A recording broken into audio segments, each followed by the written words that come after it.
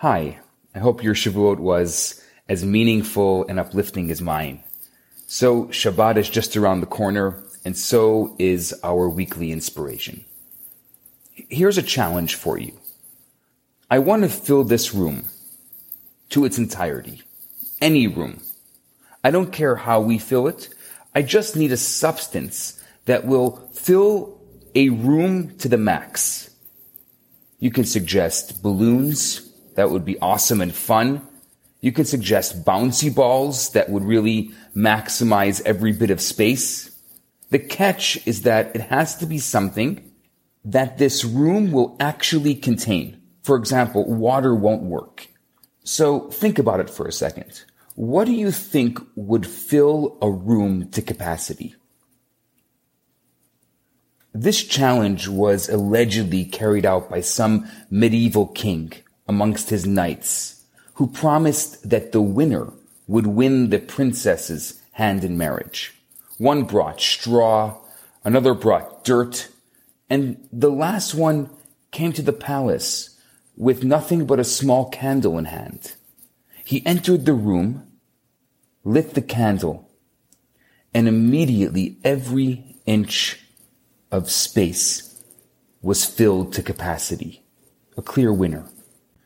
The challenge is for us to fill each inch of space we possess, and I don't mean with cotton candy. Let me explain what I mean. This week, all around the world, in synagogues and shuls, and even in Jewish homes, everywhere, we're going to be reading the Torah portion called Naso. It's got a fascinating story, and I want to share it with you. After our grand exodus from Egypt, and an even more grand debut of the 10 Commandments, the original top 10, at Mount Sinai, the time had come to make this relationship with God permanent, or at least temporarily permanent. This was going to manifest in what was called the Mishkan, or the tabernacle. The Jewish people built this portable, magnificent structure with exact instructions from God. What was its purpose exactly? God directed the Jewish people to build the Mishkan in order that, as he said, I will dwell amongst them. Through the ark and the menorah and the special infinite that could be felt within this world, it was going to be pretty awesome. Now, they had completed building it, and the date for the grand opening was set, and the leaders of each of the 12 tribes planned a perfect housewarming gift together. With great excitement, they worked together and brought their gift to the newly built Mishkan, 6 wagons with 12 oxen to pull them. Why this number of wagons? Well, because the Mishkan was a traveling structure, and it would help the tribe of Levi carry all its parts as they journeyed through the desert to Israel. It seemed like the perfect gift, the perfect added touch. And yet, the number of vehicles doesn't add up. 6 wagons? That's it? The Mishkan was a fabulous structure built with gold and gems and the finest woven tapestries that Jewish women had spun with incredible skill. Every detail was fabulous. And yet they only had 6 wagons and 12 oxen to carry it all. One answer given is that those 6 wagons were actually given by Moshe, by Moses, to the tribe of Levi. And when they loaded them with the beams and parts of the Mishkan structure, it all miraculously and perfectly fit. The beams fit perfectly onto the wagons when stacked to the max. So exactly perfect that one of the Levites would walk by the side of the wagon, ensuring that nothing fell. So why the seemingly unnecessary frugality? A few more wagons could have made it much more luxurious, and no Levite would have to babysit this heavily loaded wagon. Spread the beams out, load things up with added space. No pressure. Why not? Why do you have to make a miracle that maybe wasn't even necessary? So what's the reason for these exact number of wagons? Some of the commentaries say that they weren't a gift. The Nesiim, the leaders of each tribe, knew that the Mishkan was a traveling structure. How could it be a complete traveling structure with no wagons to carry it? And so their gift of wagons was not an added frill. It was part of the very structure of the Mishkan. If so, the wagons had to follow the same criteria that every other part of the Mishkan did. Their fullest potential had to be utilized. Yes, the Mishkan was magnificent and it fit for royalty. Yet at the same time, every detail was exact. No material was wasted. Nothing was built just because or carelessly. Every material was used to its fullest potential. And it was apparent just by marveling at the structure, how every object had extreme purpose and nothing was superfluous. If the wagons were part and parcel of the structure, they had to be the same. They were built with exact measurements so that the beams would fit perfectly. Each ox, on its strength and ability, would carry what it was fully capable of carrying. The message in all of this? All that God created in this world has a unique purpose.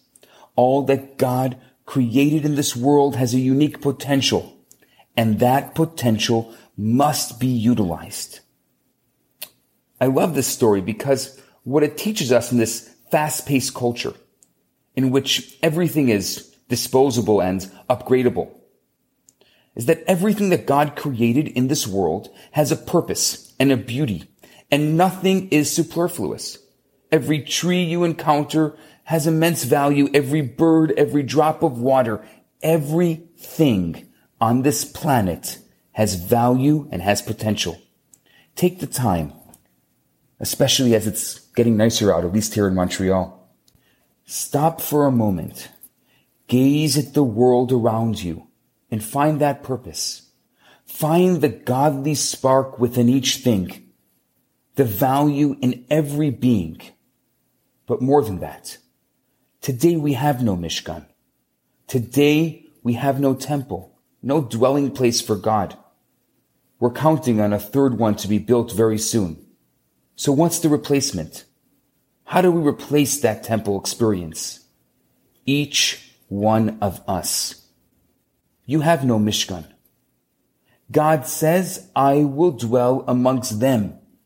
Inside each and every person, inside each and every one of us. If that is so, and we're all mini Mishkans, then we need to act as such. You have inner strength. You have mind, power. You have talents. You have to use them. No, not just use them. They have to be used to the max, to their fullest potential. Have you tapped into the inner strengths you have? Have you truly used your inner strengths fully?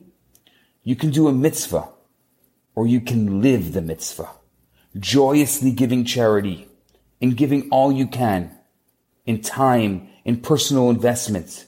You can learn a little Torah, or you can tackle a difficult concept in Jewishness that you've already struggled with. Struggle with it. Struggle in your mind.